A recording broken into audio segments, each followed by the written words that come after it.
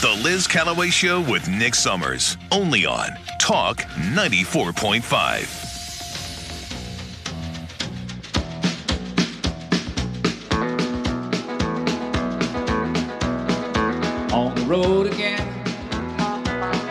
Just can't wait to get on the road again. The life I love is making. And it is that time once again. It's 9:37 on the Liz Callaway Show with Nick Summers. It's Wednesday morning. It means that we're on the road again with Jordan Rhodes to find out where he is and what he's up to. Good morning, Jordan. Hi, Liz. Hi, Nick. That breaks me up, the theme song there from On the Road Again. It just got me laughing. I thought I was going to be calling you from Pennsylvania today because I had been up there to meet with the gentleman that's financing the documentary and also wants to do one of my presentations in his theater in Milford. But I'm back. I'm back in New York, about 46 degrees here and raining. Oh, man. I know you guys are nice and 66 down there, so I'm jealous, of course. But You're anyway, supposed to be moving here, Jordan. When's that going to happen? Well, I'm telling you, I wish it could be tomorrow. Mm-hmm. We're in a situation right now. I've got a couple of commitments, but I don't know if one of them is going to come about. The irony is, of course, you know about my play, Papa the Man, the Myth, the Legend, which, of course, we had wanted to get on Broadway, and we now have the funds to do that. But guess what? I can't find a theater. I've been told by Desi Monahan, she's the vice president, the head of Schubert there. They own about 17 theaters on Broadway. I've been told by her that there's nothing available for now several seasons. So whether we're going to be able to do it off-Broadway, I don't know. The irony is that years ago, I had a general manager, and the Schuberts had offered me 3 theaters, but I didn't have the money, and I couldn't find the money. Now I have the money. Yeah. I can't get a general manager, and I can't get a theater. So I don't know right now when that's going to happen. Once I can get the documentary, that's a commitment based on my book, The Life of a Blue Collar Actor. Once I can get that done, then I will see, and I hope I can make that move at least within a couple of months. If I can, I know always in the beginning I do a little entertainment piece here. Yeah. I would just like to talk to you, Nick, and of course your listeners, and to ask them to send some really good thoughts, prayers, and wishes out to Bruce Willis. Yes. I know a lot of your listeners are big fans of Bruce's, and Bruce has a very devastating disease. I'm sure it's been in, I can't pronounce what he has. I'm sure it's been all over the news. Yeah, but, aphasia. He's retiring from the business because this particular disease affects the brain for your memory of lines and your thought process and all of that. So I've never met Bruce. I was at a function with him years ago. A good friend of mine, Joe Torina, that has Torina Media Productions down in Florida, based in Florida, had asked me to assist him on a filming that he had to do for Sly Stallone's wife. And I went out there, and we were at the premiere of Sly's new film at that time, another one of the Rocky pictures, and Bruce was there, but I didn't get a chance to meet him. But anyway, we'd just like to get some good wishes, thoughts, and prayers going out to Bruce's way there. The other thing that's in entertainment, pretty much still everything being talked about, is the slap around the world, is Will Smith slapping Chris Rock. I just want to put my 2 cents worth in here. Sure. I don't think that Will's apology contained any sincerity at all, because if he had really been sincere, he would have made it on air that night to Chris. And I think his apology came way too late and about $2 short. I think it was strictly a PR stunt with his agents and managers. Of course, the other news is he's resigned from the Academy, which I don't believe was any huge surprise. He wanted to do that prior to getting, I guess, kicked out of the Academy. And he has lost 2 big deals. It won't affect him, these kinds of stars and that thing. Netflix and Sony had 2 big things going with him. But well, what anyway, do you think, Jordan, what do you think his way back would be into the, the darling, the way people see Will Smith, They knew that Jada Pinkett Smith is weird. Everybody knows she's weird. They feel bad for Will Smith. They still love him. But this was like, what are you going to bat for her for after what she has talked about and said about you? And, I mean, it's first of all, they were very public about their open marriage. So they were very public about that. And as far as how he's going to come back, I think it'll just be a matter of time, because he has a huge fan base. and the people that turn out for him love his shows, love his movies, and all of that. I don't know that he will ever be able to. Chris has not accepted his apology yet, which I find, not strange. Personally, I don't know Chris personally either, but I know everything that I've heard about him is he's a nice guy. Mm-hmm. Chris Rock is a nice guy, and he doesn't really do insults to comedy, like a Don Rickles or anything like that. And I just think the whole thing was really ridiculous. But let me do this. I don't know. Have you had any of your callers, anybody call into you? This is an important item to me, and now I'm going into my conservative opinion here. But there are two things going on in the country right now that I just don't think people know about, because the only place you can see or hear anything about it is on Fox. Mm-hmm. You can't get any of the other networks, the Stooges networks and CNN, they're not covering.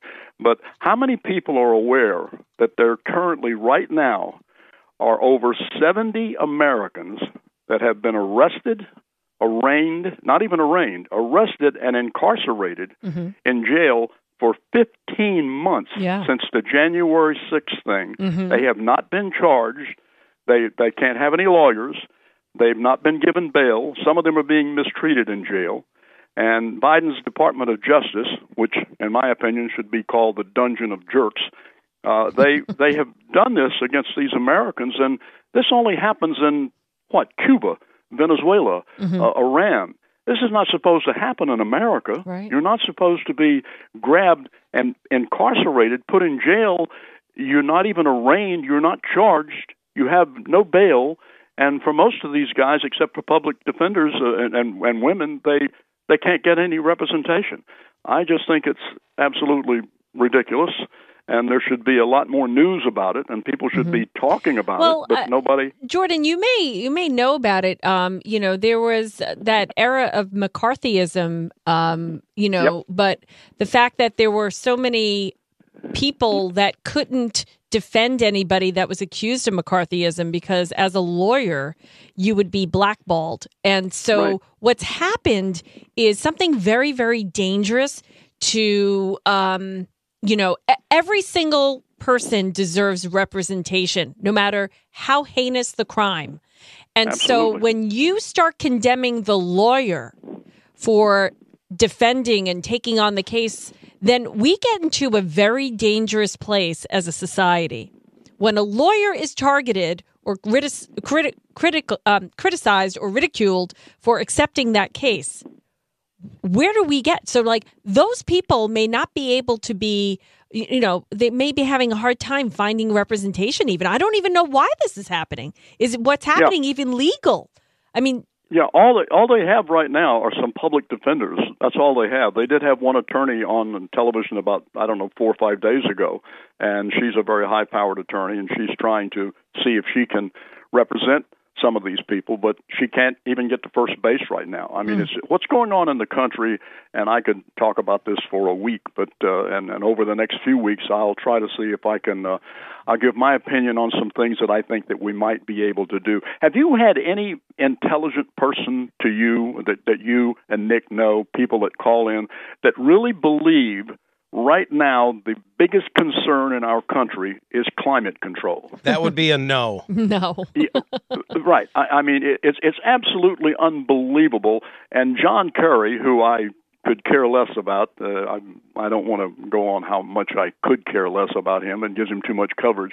But for have him go on television and stand up there and say that the biggest concern in our country right now, mm-hmm. with war breaking out, with what Russia's doing to Ukraine, and of course what Sean was talking about on Sean Hannity's show, I believe it was last night.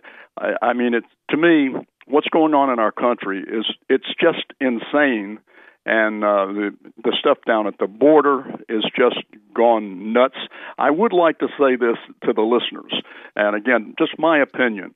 But I think there's some things that we all need to realize, and we need to get some more Americans to get their head out of the sand to realize this, is that there's some things in common that the liberal Democrats have with the liberals in this country, which, by the way, the new approval rating that I just heard last night for Joe Biden, I won't call him president because he's not my president. He was appointed, not elected. We don't need to go there.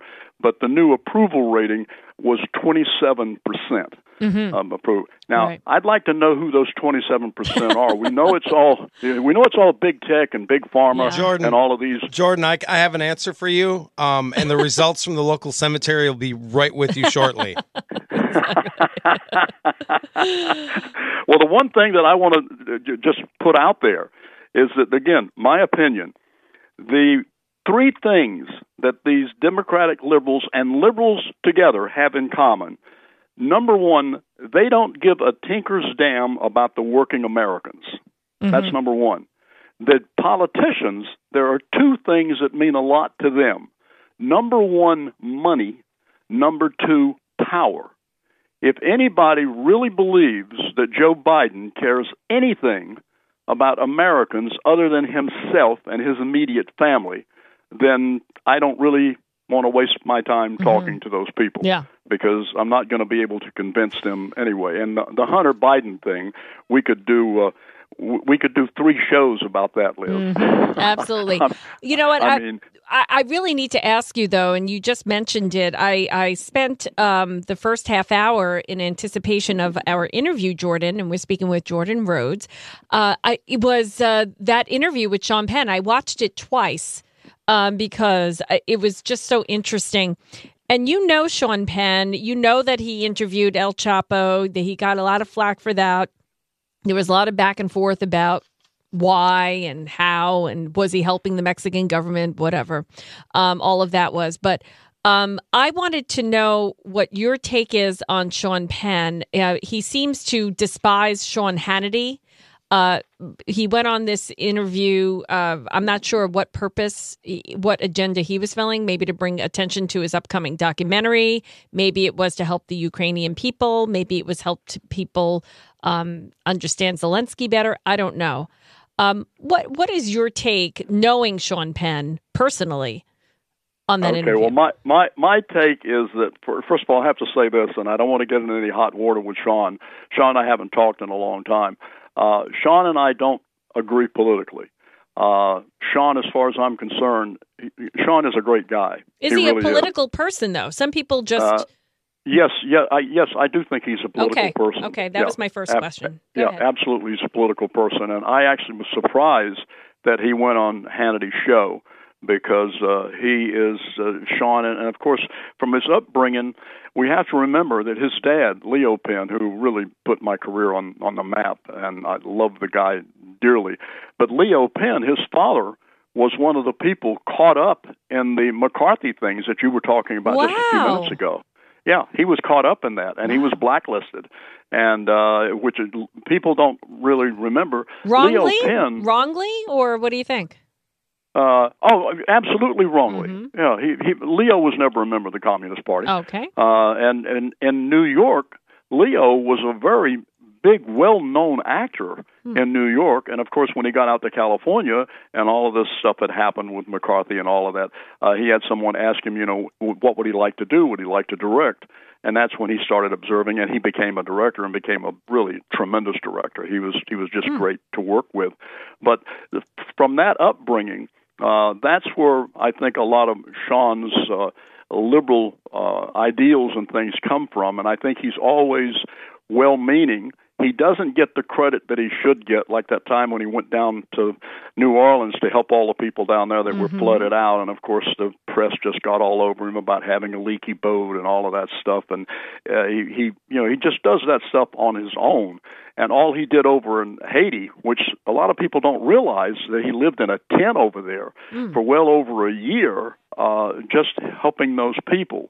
So he does that, and where he and I might disagree about certain things, I believe his intent for going to Ukraine and even being on Sean's show was not to promote his documentary, but was to try and help the Ukrainian people, who, as we all know right now, are just taking an absolute beating with what's going on from Russia, and just not really getting the help that I think they should get from our country. But again, that goes back to Biden, who doesn't even know which way to turn in traffic. I mean, it's just absolutely, it's unbelievable. And what's getting ready to hit everybody. While we're talking about that, just for your listeners to know, 350,000 people have moved out of New York toward Florida. Right. Just since this thing has been going on. And so that's why the mayor now has this big campaign on against Florida, and he's joined up with Disney about their so-called gay law, which is all completely misrepresented. It's not at all what DeSantis was talking about doing down there, and it's not what he's trying to do. He's just trying to keep these people from teaching 5- and 6-year-olds about gender and transgender and I things. call it grooming, Jordan. They're grooming. Yes, grooming, and of course, what they do in so many of our universities right now. Yeah. They just groom and indoctrinate. They don't teach. They promote indoctrinate. Sex, alcohol, and studies is last always in college for some reason. Jordan, we're out of time. Unbelievable. On the road again with Jordan Rhodes. Jordan, how can people find out more about you, your book, your play, all of that? Okay, have them if they'd like the book, The Life of a Blue-Collar Actor, which gives a lot of insight into this business and, of course, my career. The best way to do it is go to store.bookbaby.com. That's S-T-O-R-E, store.bookbaby.com. All right. And, of course, what we'll do one of these times, if we get some people calling into your show about me, we'll do a giveaway. We'll have somebody call in, and you can give me their mailing address and all that, either off air, and we'll do a deal to where that we'll give a book away. Sounds good. Just for Liz and Nick. How's all that? right, sounds good. Jordan Rhodes, thank you so much. We'll talk to you next Wednesday. Talk to you next week. All right, bye-bye. The Liz Callaway Show with Nick Summers. Back in a bit on Talk 94.5.